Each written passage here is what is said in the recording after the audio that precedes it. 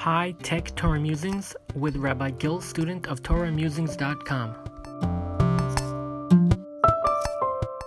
Kisavo, erasing Shem Hashem on a screen. Every new technology brings with it overheated hype. Again and again, marketers trying to sell us products and ideas claim this is the dawn of a new era. Sometimes they're correct, such as with a smartphone, which has really changed the way we function. But usually, the vast majority of times, their claims turn out to be vastly exaggerated. At one time, marketers and futurists said that the advent of the e-reader meant the death of the printed book. And to some degree, they were correct because their predictions corresponded to decreased reading habits. Book publishers closed or merged, bookstores shut down. However, even in this digital world, printed books still sell more than ebooks. However, a halachic question arises with ebooks and websites in general. So an insight into Parshas Kisavo offers us guidance on how to learn Torah electronically. Specifically, it helps us answer the question, may we erase Torah, or the Shem of Hashem, the name of God, that appears on our screens? In Dvarim Chav Zayin Gimel to Daled, the Torah says that after the Jews cross the Jordan River into Eretz Yisrael, into the land of Israel, they have to write on stones the words of this Torah, however much that includes, and then cover it with cement, with sid. The Gemara in Sota, Lamed Hey Amud Aleph, says that the writing would be covered over with cement. Rav Yitzchak Sorodskin, in his Rinas Yitzchak, he asks how they could cover over the words of the Torah. This would constitute erasing not just words of Torah, but the name of God, the Shem Hashem. It's forbidden to erase the name of Hashem. The Torah says about idolatry in Devarim Yud Beis Gimel to Daled, and you shall destroy their name from out of that place. But the Torah warns after that, you shall not do so to the Lord your God. Lo sasun kein l'Hashem Elokeichem. How, asks Rav Sorodskin, can we cover the writing on stone, thereby erasing the name of Hashem? So he answers by referring briefly to the great debate over modern Shemos. So Gutenberg invented the printing press with movable type, and Jews adopted it quickly and extensively. After about 150 years, we find halachic authorities discussing what to do with the overflowing stores of worn-out Sfarim. These sacred texts must be disposed in a respectful manner, but the volume was overwhelming. So different proposals were discussed. We don't have to talk about that now. In the 19th century, a new question arose.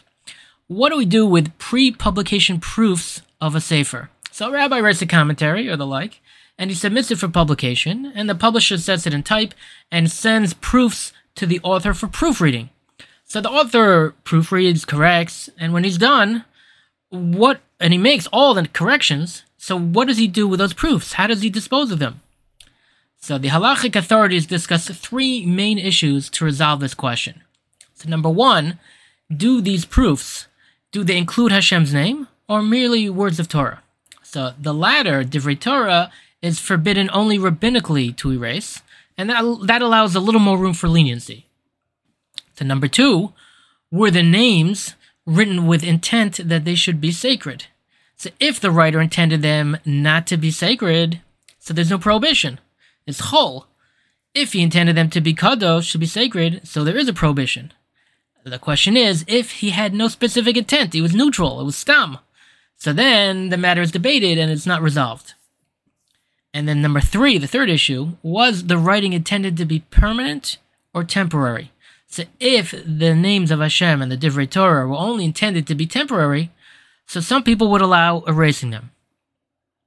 Okay, so since pre-publication proofs usually do not contain Shem Hashem and are intended as temporary, so poskim like Rabbi Yitzchak Elchanan Spector and the Netziv, they allow the respectful disposal of pre-publication proofs rather than burial.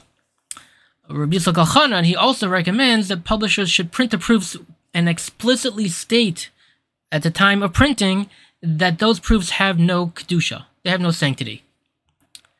So reading a computer or a phone screen, so sometimes you can be reading on that screen a verse that contains Shem Hashem. However, the screen is loaded without intent for kedusha, and it's intended as temporary. So this would all lean toward allowing erasing the Shem Hashem. But the poskim do not consider it sufficient. Rather, we need to invoke one of the two following ideas. So number one, many halachic authorities, such as Rav Yaakov Ariel and Rav Avadia Yosef, they do not consider words that appear on a screen to be writing. It's really just pixels next to each other. So regardless of which specific technology is used in the screen, it's like writing by putting toy blocks next to each other, which is not writing. You can just knock those blocks down. So this seems to be a dominant approach, but honestly, I'm not so comfortable with it. Who am I? But I wonder whether this will still be the case. Poskim will still be saying this in 50 years from now, when words on a screen become the standard way to write.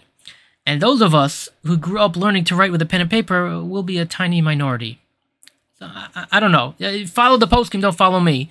But there's another approach, another way to think about it. And the other idea, number two, is whether you erase the Shem Hashem in order to leave the space blank, which is the standard way to erase. You're being mekalkel, you're removing something.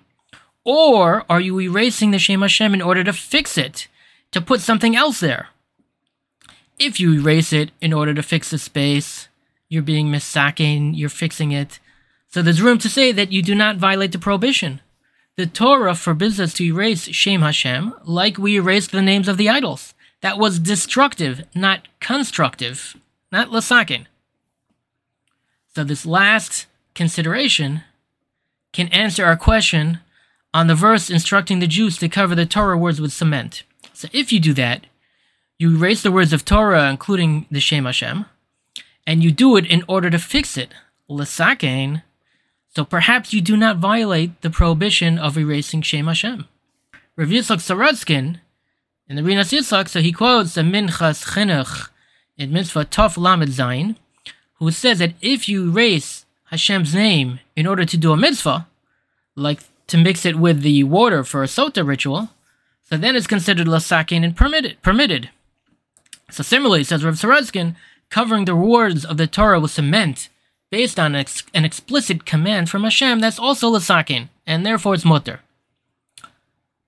So in practice, the Shach in Yoreh De'ah, Kuf Ayin Vav, Sifkat Yud Beis, so he says lasakin is not enough to permit erasing a Shem Hashem. However, if the name was written stam, without any specific intent, then there's enough basis to erase the Shem Hashem in a constructive way. So again, if it's both written stam and erased lasakin, so then according to the Shach, it is allowed. So I was thinking, if we follow the Shach, if we follow him, and not everybody holds like the Shach, but if we would follow the Shach, then any name, any Shem Hashem, any Shemus on a computer screen, that's loaded, that's written without any intent. That's stam. You just push the button, you type in the URL, it loads up. There's no kavanah there.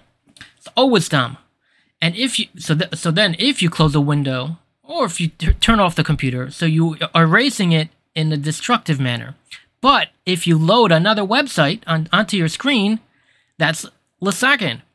So if you have a website on your screen with a Shem Hashem, with a verse, you're looking at a pasuk, then according to the Shach, even if you want to be strict and consider this writing, not like the poskim we said before, so you're still allowed to go to another website, go to the news, and then shut down the window.